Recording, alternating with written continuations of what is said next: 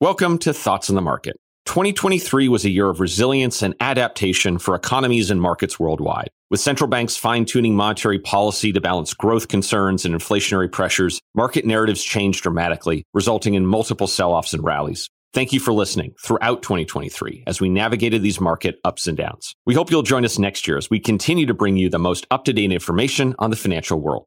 This week, please enjoy some encores of episodes over the last few months, and we'll be back with all new episodes in January. From all of us on Thoughts on the Market, happy holidays and a very happy new year. Welcome to Thoughts on the Market. I am Vishy Tirupattur, Morgan Stanley's Chief Fixed Income Strategist. Today on the podcast, we'll be hosting a very special roundtable discussion on what is ahead for the global economy and markets for 2024. I am joined by my colleagues Seth Carpenter, Global Chief Economist, and Mike Wilson, Chief Investment Officer and Chief U.S. Equity Strategist. It's Monday, November 13th at 9 a.m. in New York. Thanks to both of you for taking the time to talk. We have a lot to cover, so I am going to go right into it. Seth, I want to start with the global economy. As you look ahead to 2024, how do you see the global economy evolving in terms of growth, inflation, and monetary policy? Thanks, Vishy. As we look forward over the next couple of years, there are a few key themes that we're seeing in terms of growth, inflation, and monetary policy. First, it looks like global growth has stepped down this year relative to last year, and we're expecting another modest step down in the global economy for 2024 and into 2025. Overall, what we're seeing in the developed market economies is restrictive monetary policy in general, restraining growth, whereas we have much more mixed results in the emerging market world. Inflation, though, is a clear theme around the world. Overall, we see the surge in inflation that has been a theme in global markets for the past couple of years as having peaked and starting to come down. It's coming down primarily through consumer goods, but we do see that trend continuing over the next several years. That backdrop of inflation having peaked and coming down, along with weaker growth, means that we're setting ourselves up for overall a bit of an easing cycle for monetary policy. We are looking for the Fed and the ECB each to start an easing cycle in June of this year. For the Fed, it's because we see growth slowing down and inflation continuing to track down along the path that we see and that the Fed will come around to seeing. I would say the stark exception to this among developed market economies is the Bank of Japan. We have seen them already get to the de facto end of yield curve control. We think by the time we get to the January policy meeting, they will completely eliminate yield curve control formally and go from negative interest rate policy to zero interest rate policy. And then over the course of the next year or so, we think we're going to see very gradual, very tentative increases in the policy rate for Japan. So for every story, there's a little bit of a cross current going on. Can you talk about some of the vulnerabilities for the global economy? What worries you most about your central case about the global economy? We put into the outlook a downside scenario where the current challenges in China, the risks, as we've said, of a debt deflation cycle, they really take over. What this would mean is that the policy response in Beijing is insufficient to overcome the underlying dynamics there as debt is coming down, as inflation is weak, and those things build on themselves. Kind of a smaller version of the lost decade of Japan.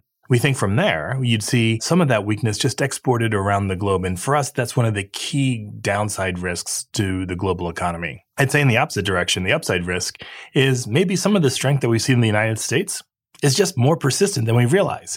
Maybe it's the case that monetary policy really hasn't done enough. And we just heard Chair Powell talk about the possibility that if inflation doesn't come down or the economy doesn't slow enough, they could do more. And so we built in an alternate scenario to the upside where the U.S. economy is just fundamentally stronger. Let me pass it back to you, Vishy. Thank you, Seth. Mike, next I'd like to go over to you. 2023 was a challenging year for earnings growth, but we saw significant multiple expansion. How do you expect 2024 to turn out for the global equity markets? What are the key challenges and opportunities you see for equity markets in 2024?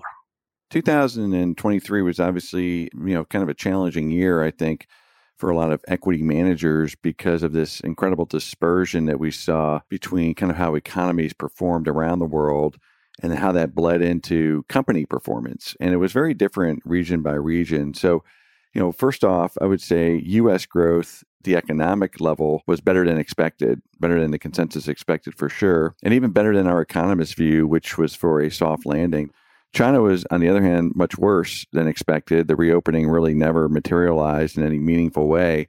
And that bled into both EM and European growth. I would say India and Japan surprised on the upside from a growth standpoint. And Japan was by far the star market this year. The index was up a lot, but also the average stock performed extremely well, which is very different than the U.S. India also had pretty good performance equity-wise.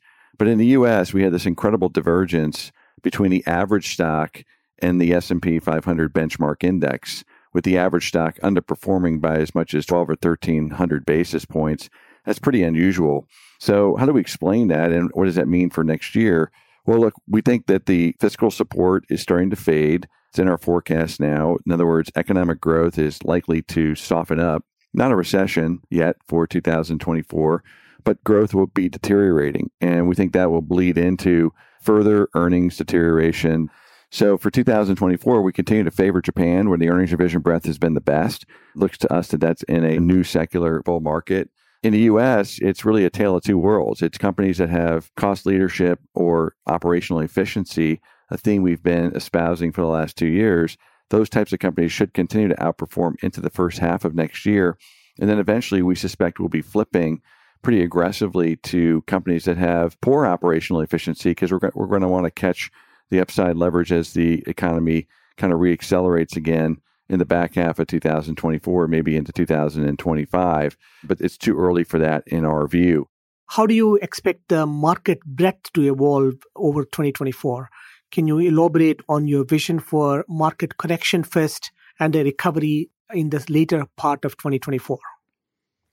Yes, in terms of the market breadth, we do ultimately think market breadth will bottom and start to turn up. But, we have to resolve kind of the index price first. And this is why we've continued to maintain our $3,900 price target for the S&P 500 for, roughly year end of this year. That, of course, would argue you're not going to get a big rally into year end. And the reason we feel that way, it's an important observation, is that market breadth has deteriorated again very significantly over the last 3 months. And breadth typically leads the overall index. So until breadth bottoms out, it's very difficult for us to get bullish at the index level as well. So the way we see it playing out is over the next 3 to 6 months, we think the overall index will catch down to what the market breadth has been telling us, and should lead us out of what has been, I think, a pretty persistent bear market for the last 2 years, particularly for the average stock.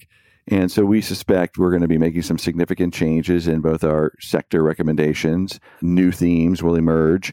Some of that will be around existing themes. Perhaps AI will start to actually have a meaningful impact on overall productivity, something we see really evolving in 2025 more than 2024, but the market will start to get ahead of that. And so I think it's going to be another year to be very flexible. I'd say the best news is that although 2023 has been somewhat challenging for the average stock, it's been a great year for dispersion, meaning stock picking. And we think that's really the key theme going into 2024, is stick with that high dispersion stock picking mentality. And then, of course, there'll be an opportunity to kind of flip factors and kind of what's working into the second half of next year. Thanks, Mike. We are going to take a pause here, and we'll be back tomorrow with our special Year Ahead Roundtable, where we'll share our forecasts for government bonds, corporate credit, currencies, and housing. As a reminder, if you enjoy the show, please leave us a review on Apple Podcasts and share thoughts on the market with a friend or colleague today.